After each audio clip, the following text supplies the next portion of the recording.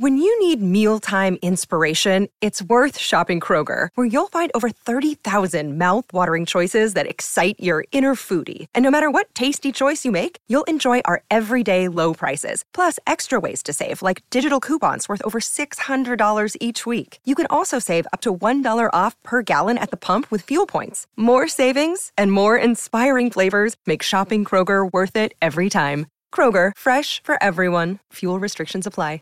Save big on your Memorial Day barbecue, all in the Kroger app. Get 3-pound rolls of juicy 80% lean ground beef for $3.49 a pound with a digital coupon. Then get select varieties of flavorful Powerade, Body Armor Super Drink, or Arizona tea for 77 cents each, all with your card. Shop these deals at your local Kroger today, or tap the screen now to download the Kroger app to save big today. Kroger, fresh for everyone. Prices and product availability subject to change. Restrictions apply. See site for details. This is a podcast from Minute Media.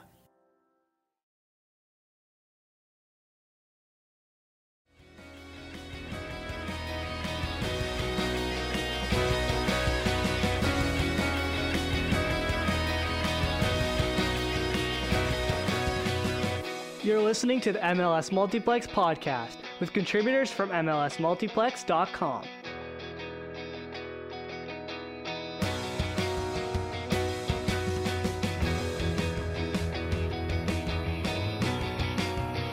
Hello, everyone. Welcome to another episode of the MLS Multiplex podcast. As usual, it is Drew here with Josh and Connor, catching you up on a wild couple weeks, I guess, of MLS action. It's been a while since we've last talked, maybe nearly a month, 3 to 4 weeks. A lot has happened in Major League Soccer in the wild world of soccer in North America, and we're going to catch up on all of it. We're going to try our darn bestest, but yeah, here we are again. It's been a while since we've last talked. Basketball is over. The Braves have actually lost a game, and we're in the Stanley Cup Finals. So that's exciting for Connor. I watched a little bit of it. So we'll do that. Connor, how has life been? Who do you have winning the Stanley Cup? And yeah, Toronto got beat, but we'll talk more about that. No, we don't have to. Actually, quickly before I tell you my prediction for the Cup final, which is going to be very, very wrong because the team I've picked is already down 2 games. I did a video. I have another show and podcast and all that stuff on a YouTube channel called The Big League. We did a video a few weeks ago after the Leafs had lost, doing like, okay, what would I do if I was GM of the Leafs going into the off season? It did pretty well. We ended up getting like close to 400 views is what it's currently at. But I got my first piece of hate from it from a guy, I can't say his first name, but blank Obama. And I'm paraphrasing here. Is it pronounced Barack by any chance? No, it is. I'm guessing it's something inappropriate with the way you're handling this. Pronounced PHAK. Maybe that's Barack's burner account. I hope not. Yeah, that'd be a really terrible burner account. This guy is unwatchable. So, yeah. So that's hilarious to me. But yeah, comment on all our stuff because it helps us. Even if it's hate, I don't give a crap. Other than that, yeah, watching the Cup final, I think Tampa was going to win, but now they're down 2 games to Colorado and got their backsides absolutely handed to them on touchdown, baby. Okay, fake Colorado resident. Yeah, so that's been entertaining. Watching the NBA final was pretty good too. But other than that, yeah, a friend of mine was in the para-athletic swimming world championships. So I was watching that. She was over in Portugal. Wrapped that up on her last race was Saturday. So that was kind of cool watching that all last week, but yeah, that's it. Josh, what have you been doing? How are you being busy and actually doing things instead of me? Yeah, I've been super busy. Even today, it's like I had work this morning and then I worked out and then I taught lessons and then I went to the grocery store and then I came home, had a snack, and now it's time to do the pod. And then I got to go to my friends and cat sit after this. So it's a lot today. It's going to be a while before I can finally sit down and be absolved of my responsibilities. How have I been staying busy? Well, I've been playing an absolute ton of golf. I played 3 times last week. That was just like actual rounds. And I went to the driving range in addition to that a couple times. That is mostly what I've been doing. Now, the craziest thing about that is that this past week here in Atlanta, it feels like outside of 107 degrees Fahrenheit. So it was pretty freaking hot. I don't know that I've ever felt it this hot before. And the temperature itself wasn't that bad. It was like high 90s. That's actually pretty bad. But with the humidity and the heat and everything, it just made everything so much worse, to the point where I think it was Friday night or Saturday night. It was like 95 degrees outside and it actually felt good because the feels like wasn't 105. So my body is adjusting in a weird way to all this extreme heat. Apparently it's supposed to be pretty hot again this week. Yesterday, the weather was actually really, really beautiful, which is strange compared to earlier, but tons and tons of golf. After our last recording, I went to the Nashville game against Atlanta United. That's how long ago that was. That was at the end of May. And that was a lot of fun, except for the 3-hour rain delay in the middle of the game. That part kind of sucked, but it is the coolest stadium I've ever been to. It is the best stadium I've ever been to in terms of like crowd and experience. Those first 18 minutes before that rain delay, when that place was packed, I tell you, it was honestly though, it was so cool. There's nothing like it. The way the stadium is built to keep the sound in and how on top of the field. So my friends and I, we had seats in the second row of the second level behind the away goal, like across from the supporter section. And it felt like we were right on top of the goal. And we're up in the second level. And then later on during the rain delay, to escape the rain, because the roof does not cover as much as the seating as you would hope it would in rain, I went all the way up to the very top of the second level. And even that was still like really close to the field. So they did an amazing job with Geodis Park. And if you guys, obviously Drew, it's probably easier for you. You need to get over there when you get a chance. Connor, if you ever find yourself coming down to the Southeast, swing on down, hit a Nashville game and a Atlanta United game. Definitely, I would say it's more worth your time to go to the Nashville game than an Atlanta game, just from the pure atmosphere. It was really cool. And no knock against Q2, where Austin plays, where I got to see them play a game last fall, but it's really different in Nashville.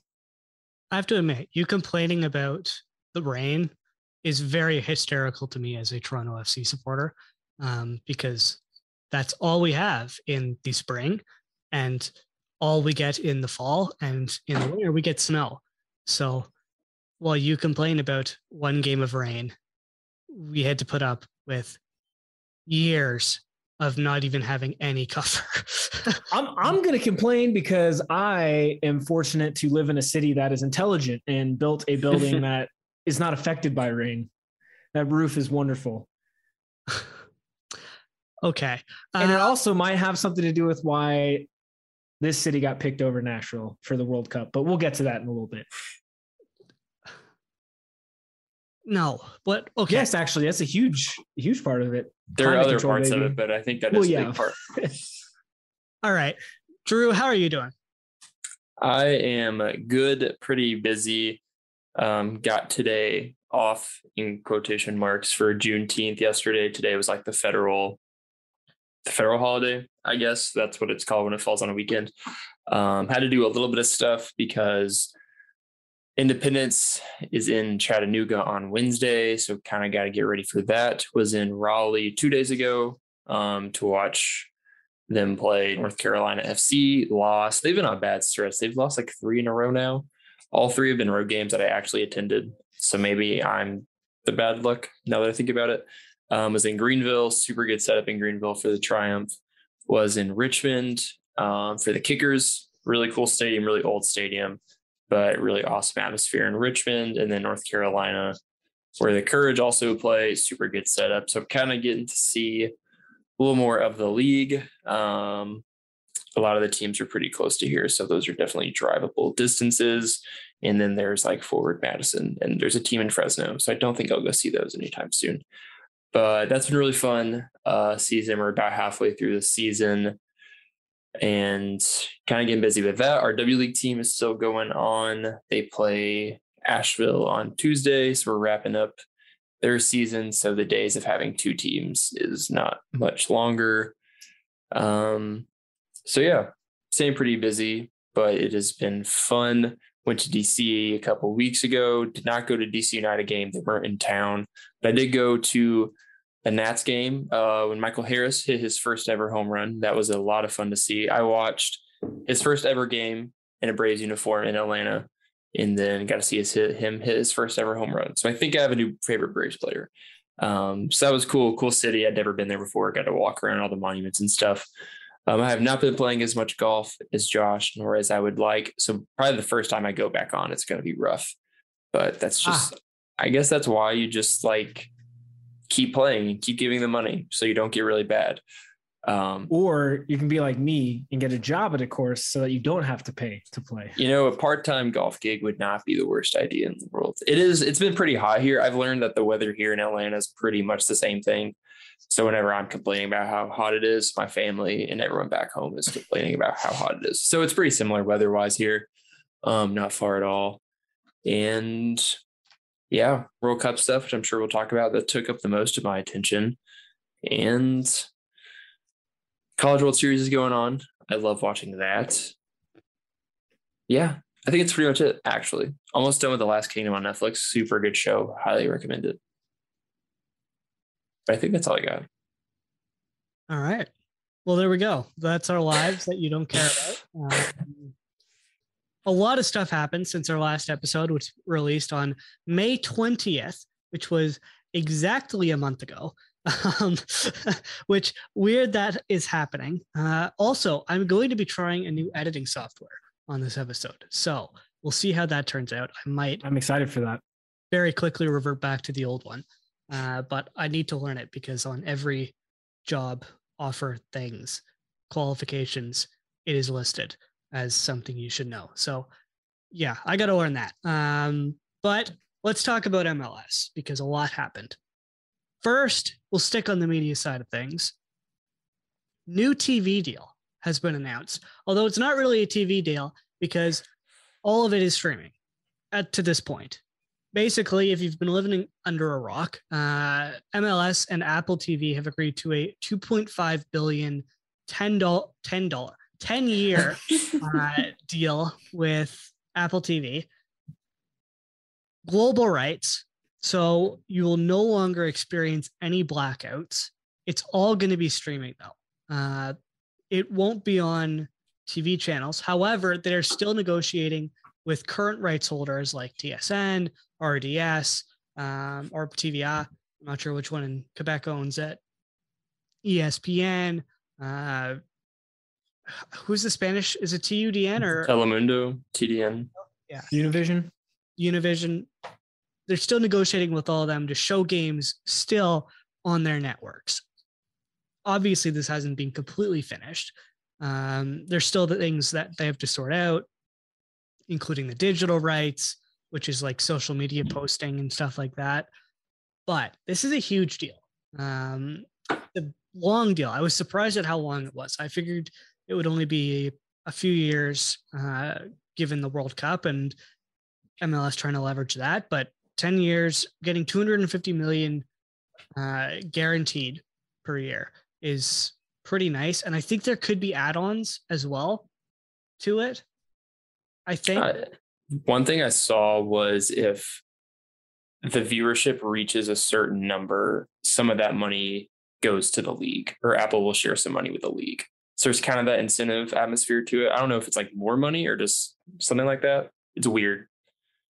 Yeah, it's unprecedented. We've never had an agreement like this in North American sports, period. I don't even know if you've really had it in global sports or Western global sports. I can't really speak to the Asian markets or Australian stuff like that. But it's a big deal. It's a big agreement with your season seats. If you are a season seat holder, you will receive this package complimentary with your tickets. So bit of incentive if you aren't already to go and buy season seats right there. But yeah, I have Apple TV. I don't know. Has they clarified if it's going to be an additional package you have to buy or included in Apple TV? I haven't seen any clarification anywhere. I still think, based on the wording from all the press releases, that it's going to be a fee on top of what we already pay for Apple TV Plus. So hopefully it's not very expensive. Yeah, that sort of sucks, but it is a big agreement. For Drew, you don't have Apple TV. I do not. More subscriptions to watch soccer. We love it. I'm curious if this will change your viewership habits, if you'll start to go more to the illegal side of things than paying for subscriptions to watch MLS every week. Yeah, so since I don't have Apple TV Plus, but I think it's like $5 a month, that kind of shows me that the MLS like streaming service thing is gonna be less than $5. So I mean, if it's like $3, like that's good. That's accessible, I think. But I didn't enjoy the quality of the ESPN broadcast, and we kind of had to deal with that again this past weekend. I think it was Portland.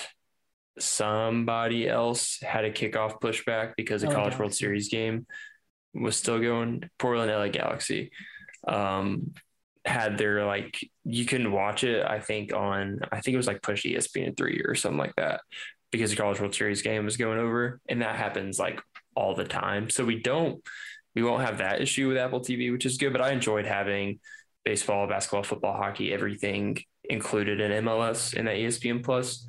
So that I'm kind of upset about. But because it's probably going to be less than $5, I don't think I'll go to the illegal streaming world yet for it. Now, if it's like, I don't even know, if it's like $10 a month or something, maybe. But if it's sub $5, I think I'll be able to get it going and not go illegal. Yeah, that's one of my big concerns with the TV deal is how are you going to attract the non-Apple TV users, the non-already MLS fans? Obviously, I think creating these deals with the current rights holders will be positive and will help. But at the same time, like, are people really going to be willing to spend that extra money just to watch MLS? And I worry that the league starts to sort of stagnate in terms of fan engagement and bringing in new fans because they're not as accessible as they once were when they were on ESPN, TSN, and all the other acronym letters, sports channels. Another thing that's sort of flown under the radar, but I think is interesting is MLS are controlling the broadcasts. It's not Apple TV doing them. How concerning is that? Could be really good, could be really bad. If the broadcasts suck, like we can't blame ESPN, we can't blame Apple TV. If the broadcasts suck, it's all MLS's fault. So it's kind of like accountability. Like if it sucks, it's the league's fault, which is good. Like you have more creative control, I guess to say, but that's more responsibility. It's also like when you look at criticism, how are they going to handle criticism? How are they going to critique players? Will they critique players? Because at the same time, like this is their players, they're their employees. So are they going to go out there and are they going to be critical of performances and how teams are doing?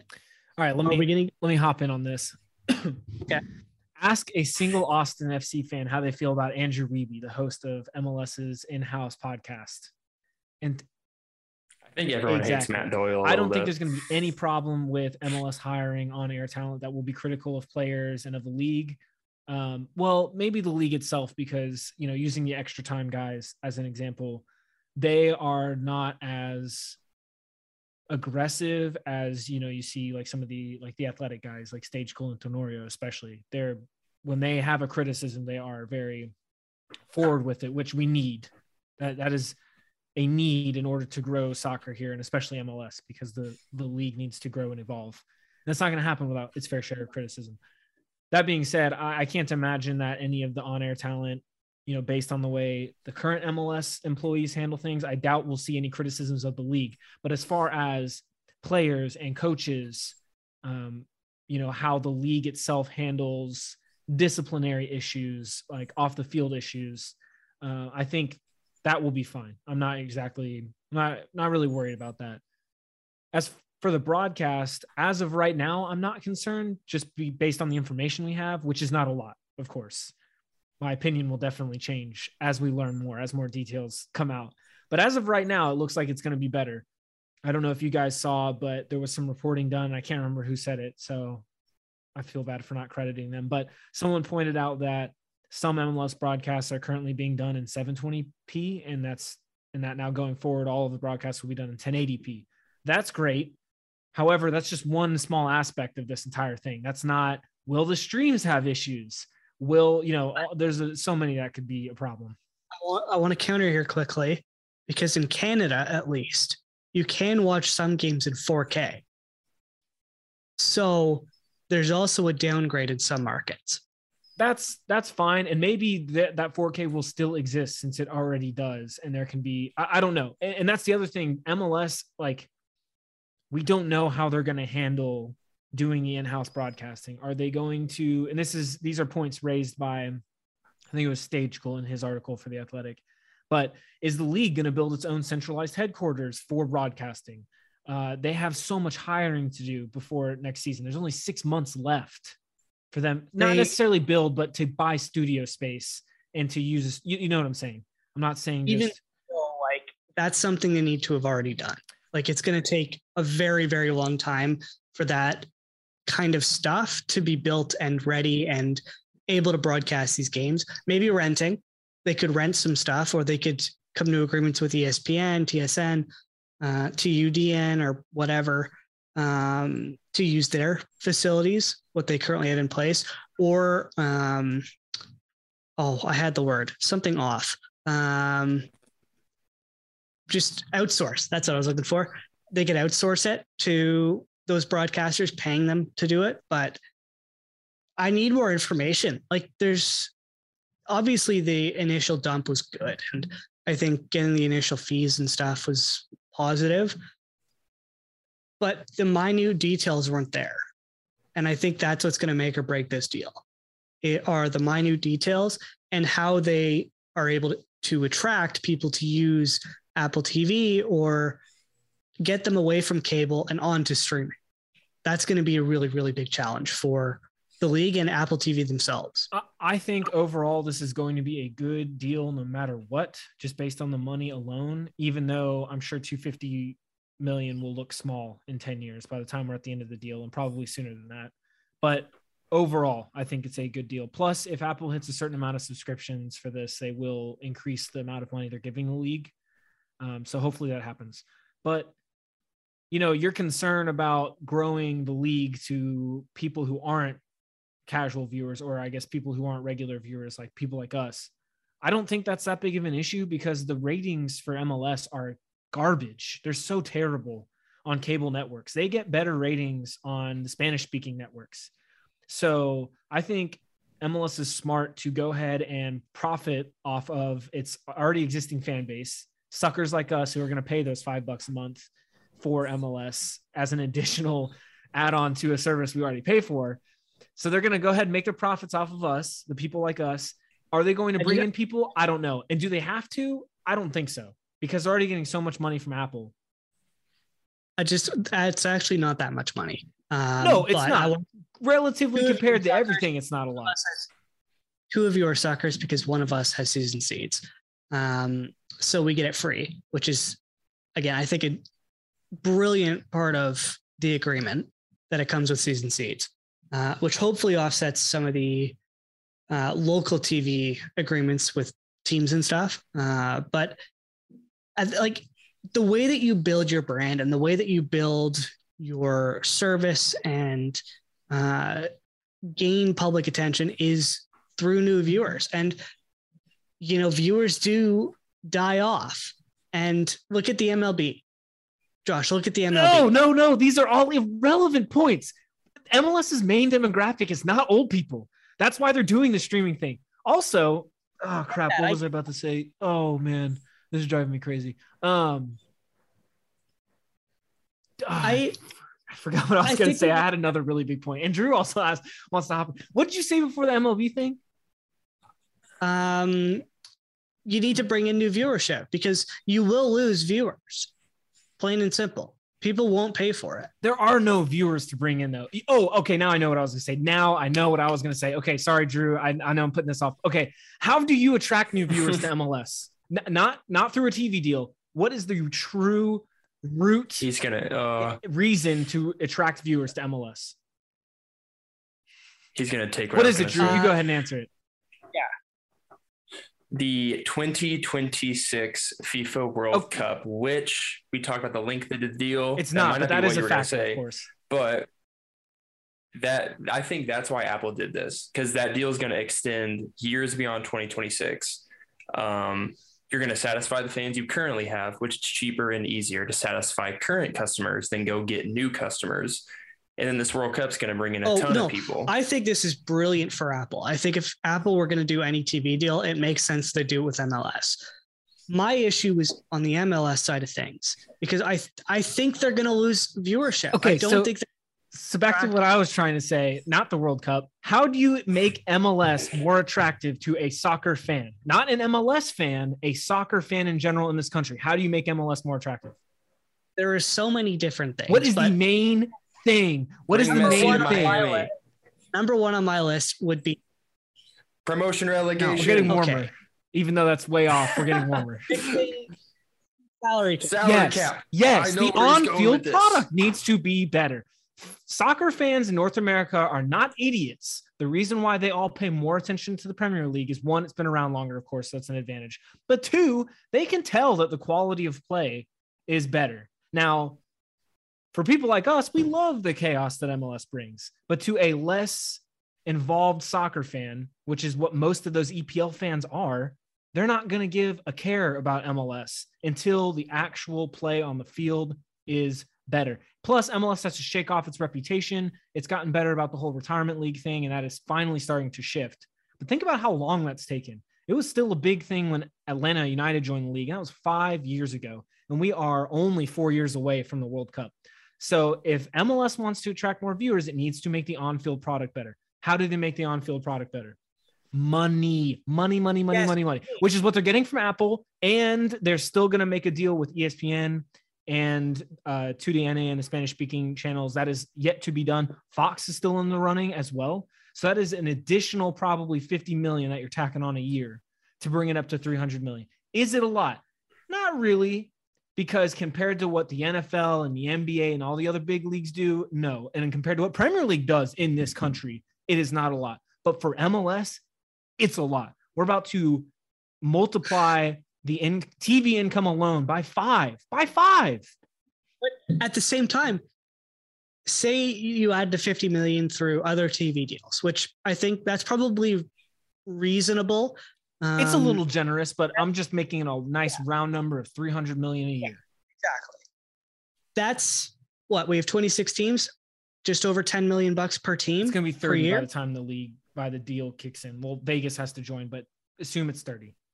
Yeah. So 30. So that's $10 million per team.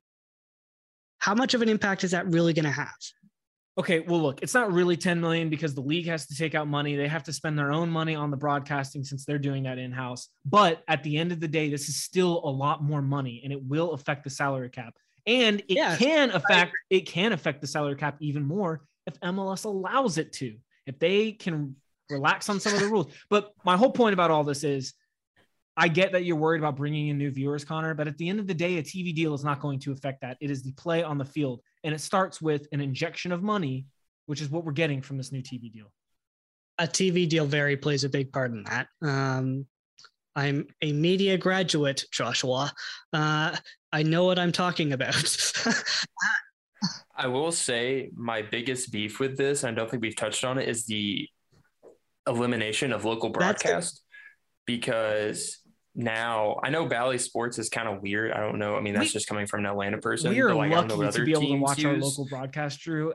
So many of my friends get pissed off because they can't watch Atlanta United games. So I would rather trade off losing the local flavor, the connection you have to your announcers. And I also say that as an Atlanta fan, knowing that Kevin Egan, he's probably going to be one of those broadcasters. Maurice Edu, he's already a Fox broadcaster. So, like, as at least from an Atlanta perspective, you're not losing the people that you've already built a relationship with. I don't think you're. But I don't know what the other teams are like. Like, is it this hard to watch Columbus Crew games or something like that? I don't know. Because now you can't just be scrolling on TV and like see the Crew playing a team. I know I'm cutting you off like 15 times, Connor, but that's my biggest beef with this. Is no I think there broadcast. still will be local broadcasts. That is an option. Teams are allowed to do that if they want. I think what they could do is they're going to hire broadcasters for each team and potentially have 2 different audio feeds. One for Toronto FC viewers, say, one for Atlanta United viewers, et cetera, et cetera, et cetera. It's maybe just in Canada with the Canadian guys, but I think that could be something that they end up doing because I think it can make a lot of sense. Now they are doing something like that to an extent. You guys saw that they're doing the radio broadcast. So Drew, so we get to listen to Mike Conti and Jason. That's an option in the app. Love them. Through Apple TV, you will be able to just flip to your local radio feed. So I think that alone will keep the whole local aspect to it, and that'll be nice. And then, like Connor is saying, at the end of the day, if a team wants to do a local broadcast team, they are allowed to do so. However, they got to pay for it. So I don't know how many clubs are going to exactly. So will they actually do it? Depends. When you're thinking about a San Jose, like, does San Jose have a strong fan base? No. Does Houston have a strong fan base right now? No. Does Colorado have a strong fan base right now? No. Do they have big enough fan bases to warrant a local broadcast? I don't think so. And I doubt their local broadcast team is so amazing that everyone is going to want it to continue on. At the end of the day, I think this is about ease and just it's going to be so much more easier for fans to get access to the game. The fans that want access to MLS, which is a very specific niche type of fan anyway. Ivan is about to come for your head, by the way. But I think it's so much cheaper now to be able to do this. Like, I think you could do a local broadcast for, say you pay $150,000. That's a lot for your 2 play-by-play color guys. You can realistically do it from home off a TV screen. I don't like that, but you could do it, or you could have them go travel with the team you're looking at maybe like $350,000, $500,000. My complete guesstimation, which isn't actually that much money. So I could see a lot of teams doing it. I think the big markets will. I think you'll see the LA Galaxy, LAFC, Toronto FC, Atlanta. I think you'll see those markets. It's the Cincinnati, maybe even Cincinnati will do it, but like the smaller markets, as you were saying, the San Jose's, the Colorados, I don't know, who maybe there isn't that want for it, I guess, or desire, but I worry about them being able to bring in new fans. I know, Josh, you don't like that point of view, but if you want to grow the brand, if you want to grow the sport and you want to grow the league, you need to bring in these new fans. And ultimately, I think it's going to come down to how are these agreements with the TV networks going to work? Is it going to be something where the average viewer can catch games? Or is it going to be, okay, you're doing MLS Cup final and maybe a couple of playoff games and 1 game a week? I worry about it being too exclusionary, I guess, to people who aren't already supporters and who weren't going to go out of their way to either pay for the network, pay for Apple TV, or buy season seats. Because can you get Apple TV with any company? Like, there are multiple ways to watch Apple TV without an Apple device, if that's what you're asking. Yes, that is what I was asking. Yeah. Okay. That will not be a problem. Yeah, we only have like 2 broadcasters here in Canada. So It's not very difficult up here. I don't know what it's like in the US because the US is mental. But that's my big concern with this is how will that work? I'm a huge fan of the no blackouts. I think that's going to be extremely successful. That's clutch. And I wouldn't be surprised to see other sports start to do this too. Baseball, hockey, NFL, they sort of do it. Like, I know you can watch most games on DAZN in Canada, or DAZN, however you want to say it. It's DAZN, but you know. But yeah, like it's incredibly revolutionary. It's going to be talked about for a very long time. And honestly, this could be the framework for most rights deals going forward in terms of TV and streaming and stuff like that. But yeah, I think we've talked about the TV deal enough. I think we've debated it enough. Let's debate World Cup cities being announced. In Canada, it was Toronto and Vancouver. Edmonton didn't get any games because they wanted 5 and like a round of 16 or quarterfinal game. And FIFA doesn't give you anything. Yes, I know. So Toronto and Vancouver, Toronto's going to have to expand their stadium. They released some renderings either yesterday or today of what BMO Field could look like. Interesting. In the US, Seattle, LA, obviously. I think it's SoFi, right? SoFi. Yeah. I wish it was the Rose Bowl, but yeah. Atlanta, obviously. In the Central, let's go.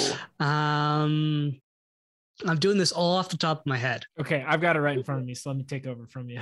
You do it. Dallas at AT&T Stadium where the Cowboys play. San Francisco Bay Area at Levi's Stadium where the 49ers play. Miami at Hard Rock, obviously. Connor already said Atlanta, Mercedes-Benz, Seattle, Lumen Field. Houston, also in the football stadium, NRG Stadium. Philadelphia over at Lincoln Financial Field. Kansas City, Arrowhead. And then Boston, Gillette Stadium, which is where the Revs play. And then in Mexico, we got Guadalajara, Monterrey, and Mexico City. And that'll obviously be the Estadio Azteca. Yes. Whoever gets Mexico is going to be very, very pissed off because they're going to be playing at altitude. Canada wasn't very surprising. We sort of knew it was going to be Toronto, Vancouver because Edmonton had requested things from FIFA and they don't take kindly to that.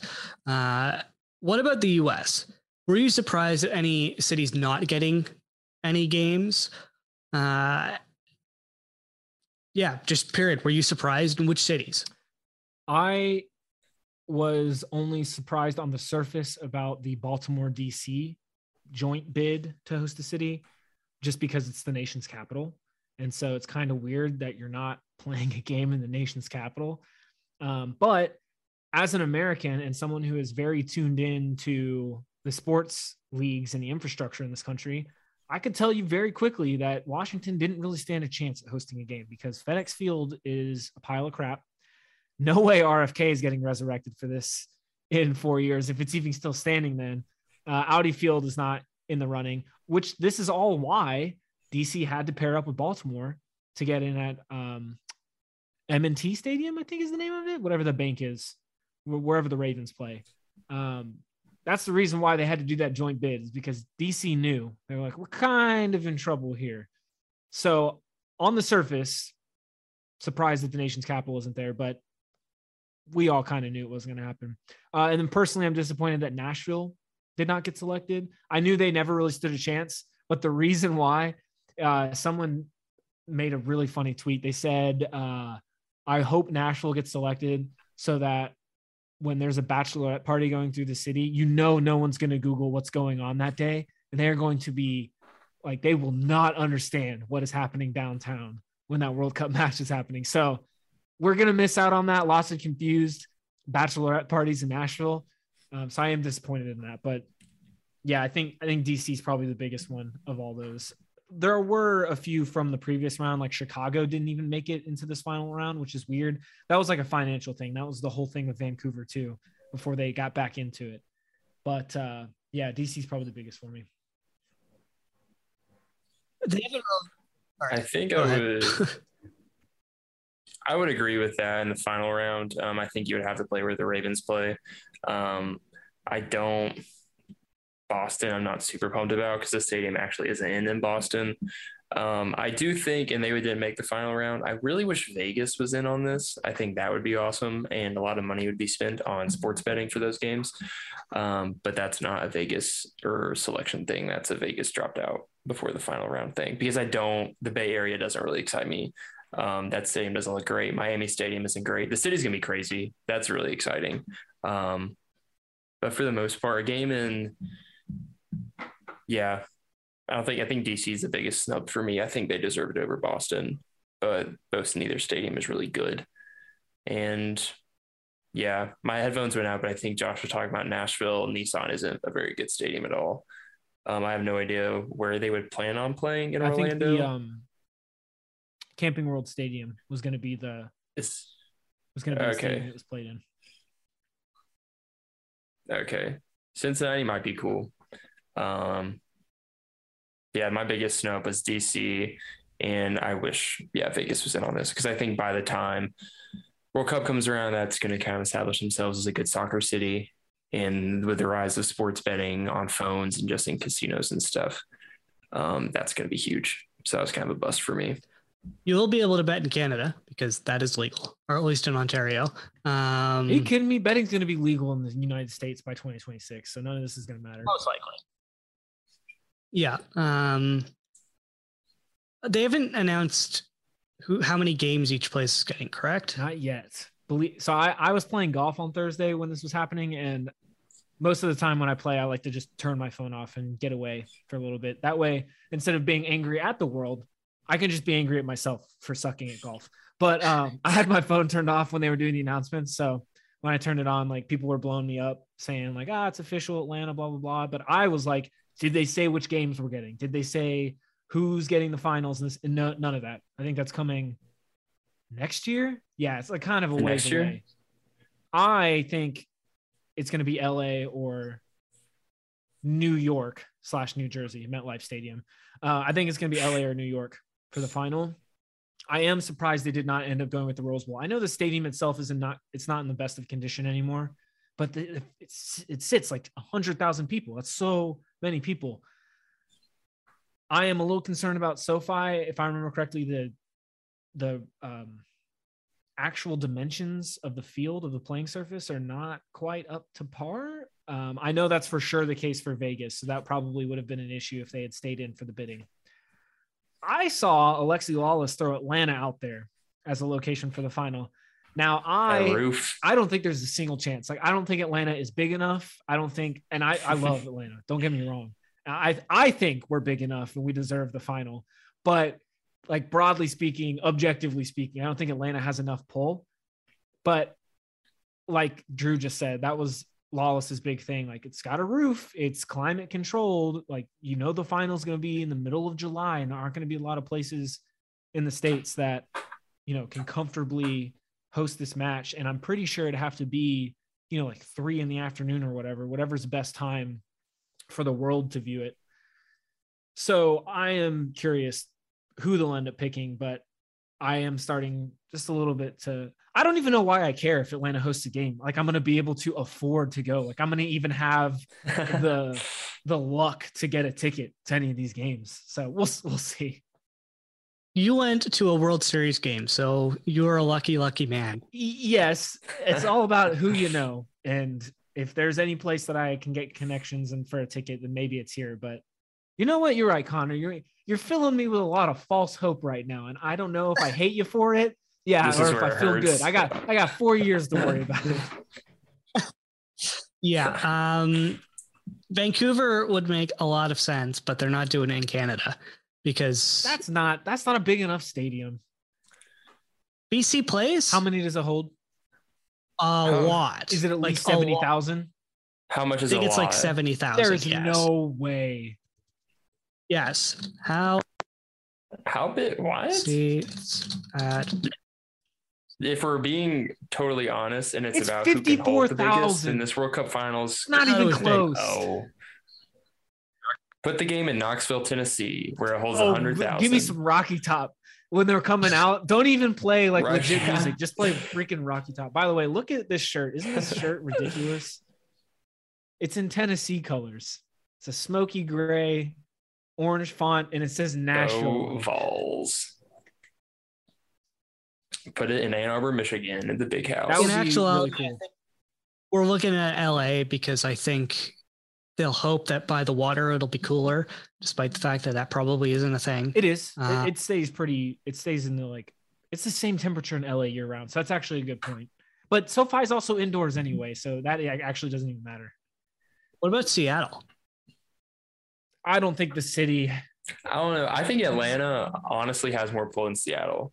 Because Atlanta, our biggest pull is we have that big fat That's the airport thing. right you also there. got to think about what can the rains in city Seattle. offer as far as hosting. So LA is a good one because the airport is right next to the stadium and it's freaking LA. Like you can accommodate that many people. Atlanta has done enormous events like this before. Exactly. Hosted the Olympics, Super Bowls, final, you name it. New York's an obvious one as well because it's New York. So I think you really have to factor in. And that's why Seattle, I don't think is in the running. Like Drew said, you've got to deal with the rainy conditions, although that would make things interesting.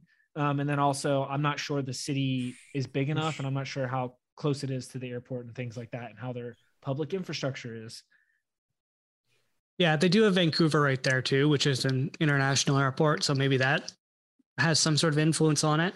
But yeah, either way, it'll be interesting to see where things end up.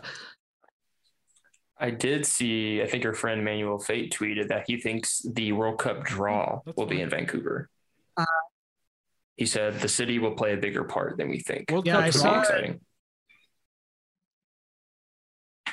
Yeah, I guess like what teams from what group. That's already going to be in Vancouver. We already know that. Probably where each group is playing. Oh, he means for the next World Cup. Duh. Oh yeah, for 2026. Yeah, I'm like, the not World Cup draw 2022. was a month ago. Okay, yes. All right, that's cool. No. It'd be cool if Vancouver got it. Yeah, I'm also going to be very interested to see where each group plays, because presumably one city is going to get one group ish. Might be like two cities get two groups sort of thing. So like, where does the US play? Where does Mexico play? Where does Canada play?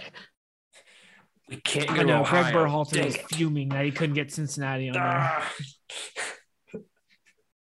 It's something that's going to be a consideration. Do we see, actually Italy's not in it. So I was going to say, do we see Italy in Toronto? Yikes. Portugal? Yes, they're in it. Are they? No. Yeah, they made didn't. it, unfortunately. Did? Maybe we see Portugal in Toronto because little Portugal is a thing here. Also, this will be the biggest World Cup. So Italy making it is not like absurd to think about. Oh, I forgot. It's the This will next be World the Cup. biggest World Cup. I'm getting my cups crossed Yeah, up. you guys are saying it. Like That's Portugal true. could That's a not be good in it. point. I don't know. We're like Italy, I starting don't know. confused. This wouldn't be a problem if the tournament was happening right now, like it's supposed to. Yeah, very true. But it isn't because corruption. Other things that happened. Charlotte fired Miguel Angel Ramirez 14 matches into the season. One word. Bad okay. move. Well, Drew just gave his answer. Josh, good or bad move? It is bad, although I understand it better now. I thought Christian Fuchs' words were very illuminating about the situation. It sounded like he was on the side that was not gelling with Ramirez. Also, that Ramirez was kind of secluded at times. So I think the players just wanted a manager they could actually interact with. But yeah, I mean, at first, and I mean, the jury is very out because they were overperforming. But apparently the players seem to think they were underperforming. So that is also a really interesting statement. Everybody is betting on themselves is what it seems like. So initially bad. So far bad. Potentially okay, good. We'll see. As you said, jury's still out. Other manager news, Ronnie Dyla fled New York and has joined Standard Liège. I think, did Liège pay a transfer fee? I want to say they did. I couldn't or find like a buyout.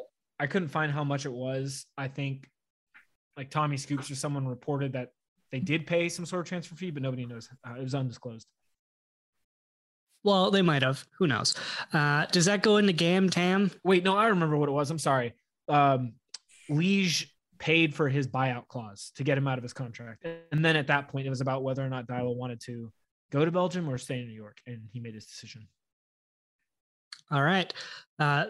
Somebody throwing this in the doc. Second time a manager has left midseason.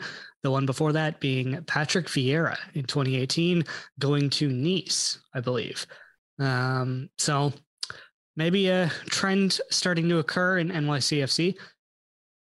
Matt Turner hung out on the sidelines during his last game with the Revolution. I didn't even catch that. What did you say? Had to change it because no, he didn't play for some reason, but he did go around the stadium and sign stuff, except for one fan's Tottenham shirt. I was about to say that. Good for him. He's fitting in already. I it's what he's got to hang on to since they're not playing Champions League football this year. That's fine. All right. Before we get too much hate for Josh, Giorgio Chiellini. What? Go Spurs. Oh my God. Giorgio Chiellini signed with LAFC.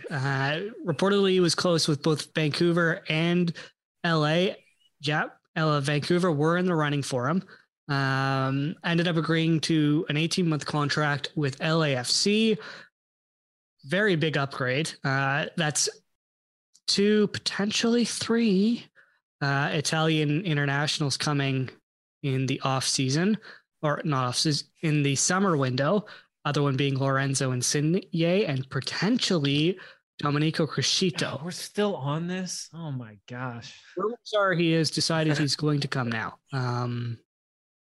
I have yet to confirm that information though. So who knows? But it's going to be a chaotic offseason because today, as we're recording this, the 7th biggest transfer in MLS history occurred as Columbus Crew signed Colombian international striker Cucho Hernandez. Played for Watford. They were relegated, so that's sort of the reason. $10 million transfer fee, contract until 2025. Pretty big signing. Yeah, all good things over here. Haven't watched this guy play, but I don't know. I mean, you look at the expensive transfer fees. Like, I haven't looked at the exact list, but I assume this is the most expensive in Columbus Crew history, because I'm thinking about like other teams that might be the top 7. I'm thinking Atlanta, Toronto, NYCFC. Like, Columbus is nowhere near that list. So to see them do this is pretty cool. Pretty good Jesse Zardes replacement, if I do say so myself. I think they paid like $7 million for Zelarayan, so this smashes that. Yeah, that would decimate it. We'll be very interested to see how he does. Only 23. So potential to really grow and be another big export for MLS, but I assume he's arriving July. It seems like it. Yes. Yeah. They're making that signing now. There we go. Let's talk about some games. Starting off with Seattle drawing LAFC 1-1 at home. We'll fire through all but 2 games because this episode's already a long one and Josh has things to do, like feeding a cat or cat sitting. 2 cats. It's got to go cat sit. So we want to get through this as quick as possible, which is why we're not spending any time on anything. LA Galaxy drew Portland 1-1 at home. New York Red Bull beat Toronto 2-0. Payne drew Charlotte 1-1. Montreal lost to Austin 1-0 at home. It's a big road win for Austin, who continue to impress as the season goes on. We'll see if our 10-man Austin scored the goal. Wow, that's yikes. Yeah, we'll see if our predictions of them being real or not from last episode will hold true, but that's a pretty big result for them. Orlando beat Houston 2-1. Erkin Carr scored twice. I believe he was the only player to score a brace this week. or at least sounds about right. matches. So big for him. Philadelphia drew Cincinnati 1-1 at home, and Chicago beat DC 1-0. First game we're diving into: Vancouver beat Dallas 2-0. Right now, they're looking for a playoff spot. Since we last talked, and our last episode, which was as of recording exactly a month ago, Vancouver have beaten SKC, RSL, and Dallas. They lost to Charlotte. They only lost once in May and once so far in June. Are they starting to make a little bit of noise? You know, they brought in Kubas from League 2. Are Vancouver for real? Could we see them push for the playoffs this year again? I think we can see them do it again. I mean, obviously we saw what they did at the end of last year. They brought back Sartini, so we know this team can do it. I think you bring in that transfer. Kubas is really big. I think this was his first start with them against Dallas. And the main thing is the team is really just getting more healthy. The injuries they have gone through have been brutal. We saw that with the whole goalkeeper situation where they had to sign a guy from a CPL team, I think, to go on the road at Charlotte. So that's just it's hard to win in the road at all on MLS. And then you add that going on. So I think they're starting to get more healthy. They kind of got clubbed around by Seattle 4-0, I think, last weekend. But I think they're kind of coming together and being the team that honestly a lot of people expected them to, given their crazy run to end last season. A lot of people expected them to be around that playoff spot again this year. And, you know, it's easy to forget how long this season is. I think are we halfway through the year yet in the league? Because we play 34 games and Vancouver has played 15, 16. So we're about halfway through the season. They've played 16 games. So, I mean, this is only not even halfway through. So I think we're maybe fell for judging a team maybe a little too early. Now, they could also just collapse in the second half of the season. That's also possible. But the team's getting more healthy, new signings coming in. I think that's a sign that they have the ability to make a playoff run. That's going to be tough when Seattle and LAFC are in the same conference. But I think the health is the main thing. And then the new signings coming in as well is going to help them a lot. So I think they're starting to become the Vancouver we expected them to be. Like we said, they've taken, I think, 16 points out of the last. It was something crazy, like 10 games or something like that. So good start for them. Their only losses have been to Charlotte on the road with the goalkeeper situation, and then to Seattle, I also think, on the road, which might be the most impossible fixture in the league. So, yeah, I think they're playing really well. Injuries coming back and new signings is helping them turn it around and kind of be what we expected them to be. Yeah, I think this is a team that, as you said, struggled with injuries early on in the season. They've got talent, as we saw last year. Sounds like they might be looking for another center back, especially if the Chiellini rumors are correct. But yeah, I think this is a team can make a bit of noise. Obviously, the Hassel rumors hurt, but Cropper's stepped up pretty well. So, you know, we'll have to wait and see. Josh, you have any thoughts on anything from the Vancouver Dallas game? Yeah, you know, I think it's an impressive win, I should say, from Vancouver. And they are in the middle of a pretty good run of form right now. But like Drew was saying, they've got a long summer to go through. That's kind of when teams, you know, kind of makes or breaks their season. So I do think we'll know more about Vancouver in like the next few weeks. They've got a pretty interesting slate of games coming up. It's a very mixed bag. They've got New England on this Sunday hosting New England. So that'll be a very interesting match. You know, we'll definitely see where Vancouver's at. After that, they got to host LAFC. That'll be another interesting one to just see how well Vancouver matches up against a good team. They've got Minnesota at home, a winnable game, Cincinnati on the road, another big test, Portland on the road, a Cascadia rivalry match. and then Chicago at home. That's their next 6 games. So they could definitely get, I would say, about 10 points would be pretty impressive from their next 6. And I think it's doable, but there are some pretty big games in there that are going to really show us, I think, how for real Vancouver is, because while their run of form is pretty good, I mean, if you really look, right, they only beat Sporting Kansas City 1-0. Although that was on the road, so that's impressive. They did beat RSL at home, but RSL was on a red card. They got demolished by Seattle, who we also don't know how legit they are yet. And then they beat Dallas on the road, which that is an impressive win, although Dallas is kind of struggling for form right now.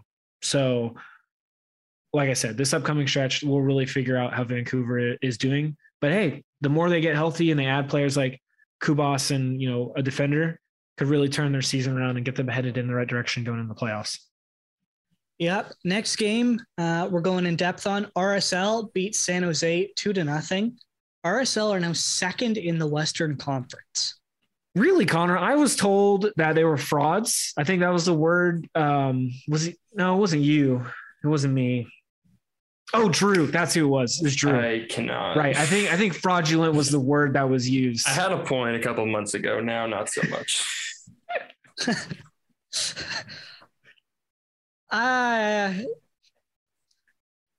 I'm not sold on them yet. I think we're still very early in the season. Well, we're almost at the midway point. They have played one more game than the FC Dallas and Austin, who are both trailing them, and LA Galaxy, but LA are too far behind to catch them.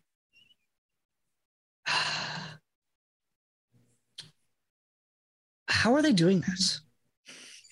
I mean, to be something that I think we forgot about was this is the first full season under Mascheroni, because obviously the weird shenanigans where their head coach went to Seattle to be an assistant, and they made a run to the Western Conference final, right? So, yeah.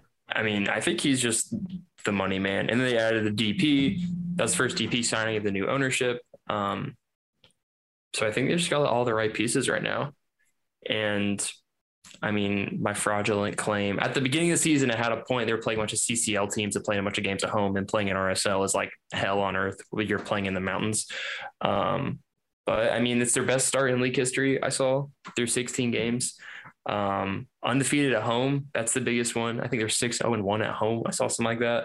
And I mean, as far as winning the Shield, that's going to be really hard. But I mean, that's the formula in MLS, right? We say it all the time: win at home, get points on the road.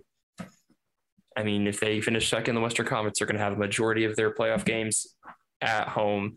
And they're showing that they're kind of making it a Nashville type situation where they don't lose at home unless it was this past weekend.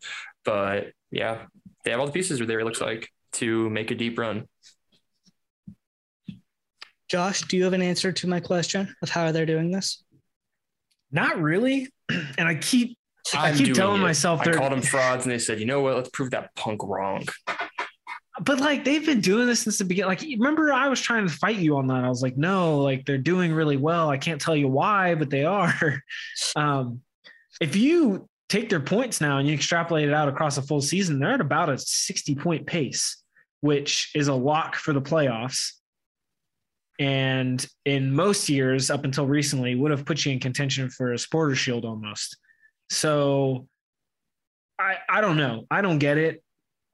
I, like you, Connor, I'm like, I don't buy them. I don't really think they're for real. But I mean, we're halfway through the season at this point, pretty much. We are in the middle of the season, these next like 6 games or whatever.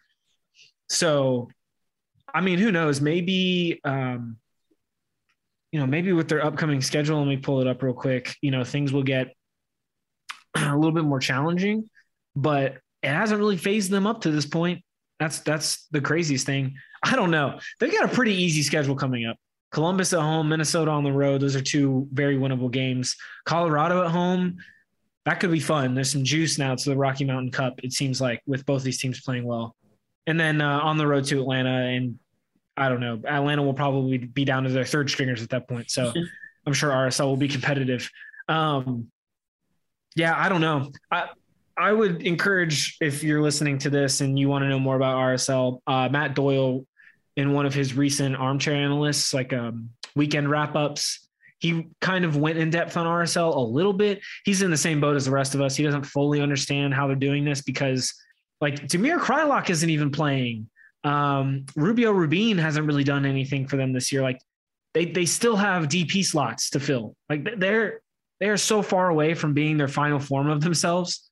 So the fact that they're doing this well is incredible. And you want to talk about a home field advantage. That is so cool. Not only are they undefeated home and they have the best start in club history through 16 matches, I think they've already broken their own record for most home sellouts in a season. And we're only halfway through. 7 consecutive sellouts. That was also part of the article I read. That is huge. I mean, that right there in and of itself is an advantage, along with the altitude and whatnot, like Drew was mentioning. But you want to talk about a fan base that is completely re-energized, I guess, by new ownership, by making the Western Conference final last year. This is kind of a perfect storm for RSL. It's really quite impressive and really exciting too. People forget Real Salt Lake won MLS Cup. This was it in the 2010s? It might have been a little bit before that, back when Jason Kreis was with them. There you go. So it is about 3 eras ago at this point, because MLS is in like 6.0 or something, and it constantly evolves at a faster rate than previous. But either way, like people forget that RSL, they're MLS Cup winners. Like they have a pedigree in this league, even though they've gone through so much troubles the last few years between their coaches and their ownership. They could really be coming through very strong and could be the beginning of something incredible out in Utah. Very possibly. I think a lot of the weight is off their shoulders with the new ownership group. Mastrioni is like maybe the second coming of Pep Guardiola or something like that, because I don't know how he's getting them to play like this. But yeah, it really impressive from RSL, and we'll see if they can keep it up. Josh and I aren't fully convinced, but it's been impressive what they've done nonetheless. Next game, your Atlanta United defeated the Inter Miami, because Inter Miami suck 2-0. What's that? They're not that bad. Inter Miami's not that bad right now. You really haven't been paying attention, I guess. No, they're doing pretty well. I was a bit surprised that Atlanta United ended up winning. I mean, if you look at the red cards and stuff, it's fine. But yeah, I mean, Miami's in 10th. They're only 2 points out of the playoff spot. So they're doing quite all right for them. I still think they suck. New England beat Minnesota 2-1, because of course they did. And they're becoming insane again. We didn't even talk about this. Adam Buksa is going to Lens. He has been sold. I think it's a $10 million transfer fee-ish, maybe 7. That was like the most well-kept transfer secret, at least on my end. Like I saw no rumors about it, saw no Tommy scoops, nothing. And then the official team tweet, and like, oh my God, he's gone. Yeah, so he's gone to Liga. Now it's just Gustavo Bo and Carlos Gil, who are DPs, I think. So I think they have a DP slot open, which is scary. Big move for him. Big export for MLS. Thought we should mention that. Next game, NYCFC drew Colorado 1-1. Colorado snapped NYCFC and Sean Johnson's 6-game shutout streak, which was 650 minutes. Toronto FC haven't kept a clean sheet this season, going back to November of last season. It's been like 27 games, and they just kept a clean sheet for 6 straight. All my life is pain. Nashville lost to SKC. Nashville's 22-game unbeaten streak at home, which was the 6th longest in league history, finally came to an end. SKC playing pretty decently, I think. Nope, they're 12th in the West, because that makes total sense. But yeah, Walker Zimmerman didn't play, did he? Because I think they sat him for rest. I think. Yes. Nobody can confirm me on that. I am on FOTMob right now. He did not play. No. Yeah, so I'm sure that played a part in it, but yeah, Nashville's 22-game unbeaten streak comes to an end. That's the games. Let's do players of the week, goals of the week, and games to watch. We'll start off with our players of the week. We will start with Josh. I chose Jefferson Savarino with RSL. He had a goal and assist in their 2-0 win over San Jose. And I also picked Luis Araujo from Atlanta United, who also finished with a goal and assist in their 2-0 win over Miami. Drew, I feel like I'm going to hear something very similar to what Josh just said. Who's your player of the week? I'm going to switch it up. I'm going to say Joseph Martinez because he too had a goal and an assist in Atlanta United's win over Miami, which still sounds very similar. But the reason Connor said that is because I too had Luis Araujo as my player of the week. But I'll flip it up.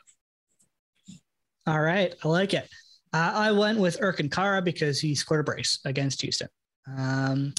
Goals of the week. We'll start with mine to get the pain over quickly. No, I won't. I will start with Josh. Josh, you go first. I picked Graham Zusi's banger from SKC's 2-1 win over Nashville. That is a little generous just in the sense that Nashville opted not to defend Graham Zusi, which is dumb because the guy can still hit a ball pretty well, and he showed them that. So he had a nice goal. Drew, what's your goal of the week? I went with Casado's free kick against Dallas. I think it was their second goal of the game, second goal of the first half as well. And also, this is random. Yesterday, I just randomly started thinking about Mixed Discaroo. I don't know why. Who? Exactly. But that was my goal of the week. I've never heard of that person. Played for NYC. Wait, what about Mixed Discaroo? I just randomly started thinking about him yesterday. I have no idea why. Oh. But when you mentioned Graham Zusi, I was like, that was the same era. Yeah, kind of. So, Connor, all you need to know about Mixed Discaroo is he's a former U.S. men's national team international player who has been with Man City for like 8 years, I think, and has never once played a single minute for their first team. He's gotten loaned out to city clubs every single year, including NYCFC, their inaugural season. He was one of their inaugural DPs, and he scored their first ever goal against Orlando. So that's the Mixed Discaroo knowledge for you. Where is he right A true legend. Where is he right now? I think Man City finally sold him. Like he finally got away from the club. I think he's playing in Sweden somewhere. Let me double check on that. Maybe he's retired. That would be probably a smart not call. The biggest shock in the world. Mix it up. He is finally not with Man City anymore. And he is currently with Omonia in Cyprus. Cyprus. Yes, he is playing for Cyprus, which apparently when something is from Cyprus, it is Cypriot. Cypriot. I don't know how to say that. Okay. That's a fact I didn't expect to hear. Okay. I think it vaguely sounds familiar. I think I remember when he was sold because people made a big deal of it, that he was finally gone from them. But yeah, that's hilarious. My goal of the week was Luquinhas's, I can't say his name. The Brazilian. Just Luquinhas. Luquinhas's chip against Toronto FC. Yeah, just pain. Please solve the issues of my team defending. Games to watch. I'm sticking with the New York Red Bulls, and I'm going with LAFC against the New York Red Bulls. LAFC currently leading the West, and the New York Red Bulls second in the East. So pretty big matchup between two very, very good teams. We'll stick with the theme of teams involving goals of the week, and I'll go to Drew for your game to watch. Yes, I went with Vancouver and New England because I just want to see Vancouver, can they keep it up? And New England obviously coming off that win. So two teams in pretty good runs of form. I don't know where it is, but that should be an exciting one off between two of the 50 teams I love in this league. Okay. Um, you're not wrong. Josh, what's your game to watch before we do our fantasy updates? I forgot about that. I am picking Philadelphia Union against NYCFC, hosting NYCFC. This is a big one. This is the 6th time in league history that a match between two MLS teams on an 8+ game unbeaten run will face off against each other. And it's the first time this has happened since 2011. NYCFC is on a 9 straight unbeaten streak and Philadelphia is on an 8 straight. I think most of Philadelphia's are draws and most of NYCFC's are wins. But either way, this is going to be a great matchup. It doesn't look like it's going to be on national TV, which is a bummer because it is on Sunday and it is at 6 p.m. So I am definitely looking forward to this. This is like top of the table Eastern Conference showdown. And it's a rematch of that Eastern Conference final from last year where Philadelphia held on pretty strongly despite missing almost their entire first team to COVID. Right. I remember that. Yeah. So all good games to watch. Let's do our fantasy update. Does anybody have it open? No. Josh, you don't? Of course. No. Have what open? I don't even know what language you're speaking right now. That's accurate because you suck at this thing. Let's start with how each of us are doing. Sitting at the bottom in 21st place, Mr. Joshua Boland. Let's go. 702 points. You're up on Super Hot Fire, which is Parker, Return of the Morris, Reynolds, and LT2WFC, which is Muniz. Drew, or let's do actually Josh's brother, the Bullenders, sitting in 16th.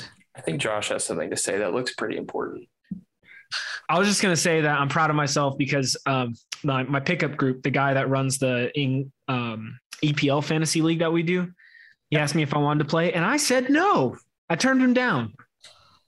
I said, no, I'm not going to do it because I think I need to just accept that I don't actually like playing fantasy sports. So I'm proud of me. This is a little pat on the back. Oh my God. Okay. Drew, you're sitting in 12th, 892 points. You were very far behind Ivan, who's in 11th, on 1,049. Oh, yikes. You're just barely up on Jolie, who's in 13th on 888. And then I am in 10th on 1,098 points. We all suck though, because our top 5 sitting on 1332 in first, Real AVC with Verdeja. Second, U.S. Women's National Team SC with Brisbjorka. Third, Avenue BFC with Ketchum. Fourth, 2 chews in a row because it's great. Nelson, Older Goaler is in 5th, and Moron FC is now in 6th. That's our fantasy update. Last week was a double week for a couple of teams, so it was a high scoring week in general. But yeah, that's our fantasy update. Anybody have anything they want to add to the episode that we missed or any of that fun stuff? No, nothing. Nope. All right. Then that just leaves Drew taking this out of our first episode in a month. Yes. Thank you guys so much, as always, for listening to us. I swear we won't take this long of a break next time.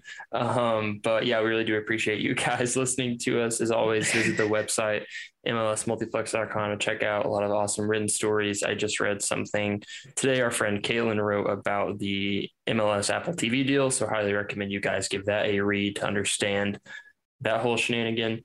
And as the league continues, busy summer ahead of us. So go visit the website, go follow the website on Twitter at MLS Multiplex to see stories as they get posted on the socials. And you can find us on Twitter, myself at _Drew Hubbard, Josh at Josh_Boland, and Connor at CWG Somerville to see our takes as we watch our teams probably lose / get injured right in front of our very eyes. And as always, subscribe to the podcast. It takes half a second to hit that subscribe button, but it does help us out tremendously. leave a review on the podcast. That helps us out tremendously as well. And yeah, be sure to tune in next week or whenever we record the sucker again, and we'll keep you updated on the wild world of MLS. So thank you guys again so much, and we'll talk to you soon.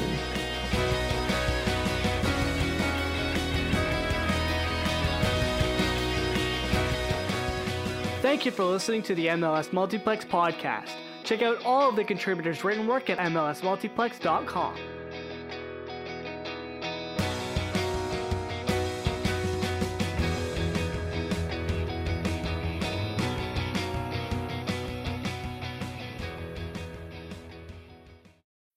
When you need mealtime inspiration, it's worth shopping Kroger, where you'll find over 30,000 mouth-watering choices that excite your inner foodie. And no matter what tasty choice you make, you'll enjoy our everyday low prices, plus extra ways to save, like digital coupons worth over $600 each week. You can also save up to $1 off per gallon at the pump with fuel points. More savings and more inspiring flavors make shopping Kroger worth it every time. Kroger, fresh for everyone. Fuel restrictions apply. Save big on your Memorial Day barbecue, all in the Kroger app. Get 3-pound rolls of juicy 80% lean ground beef for $3.49 a pound with a digital coupon. Then get select varieties of flavorful Powerade, Body Armor Super Drink, or Arizona tea for 77 cents each, all with your card. Shop these deals at your local Kroger today, or tap the screen now to download the Kroger app to save big today. Kroger, fresh for everyone. Prices and product availability subject to change. Restrictions apply. See site for details.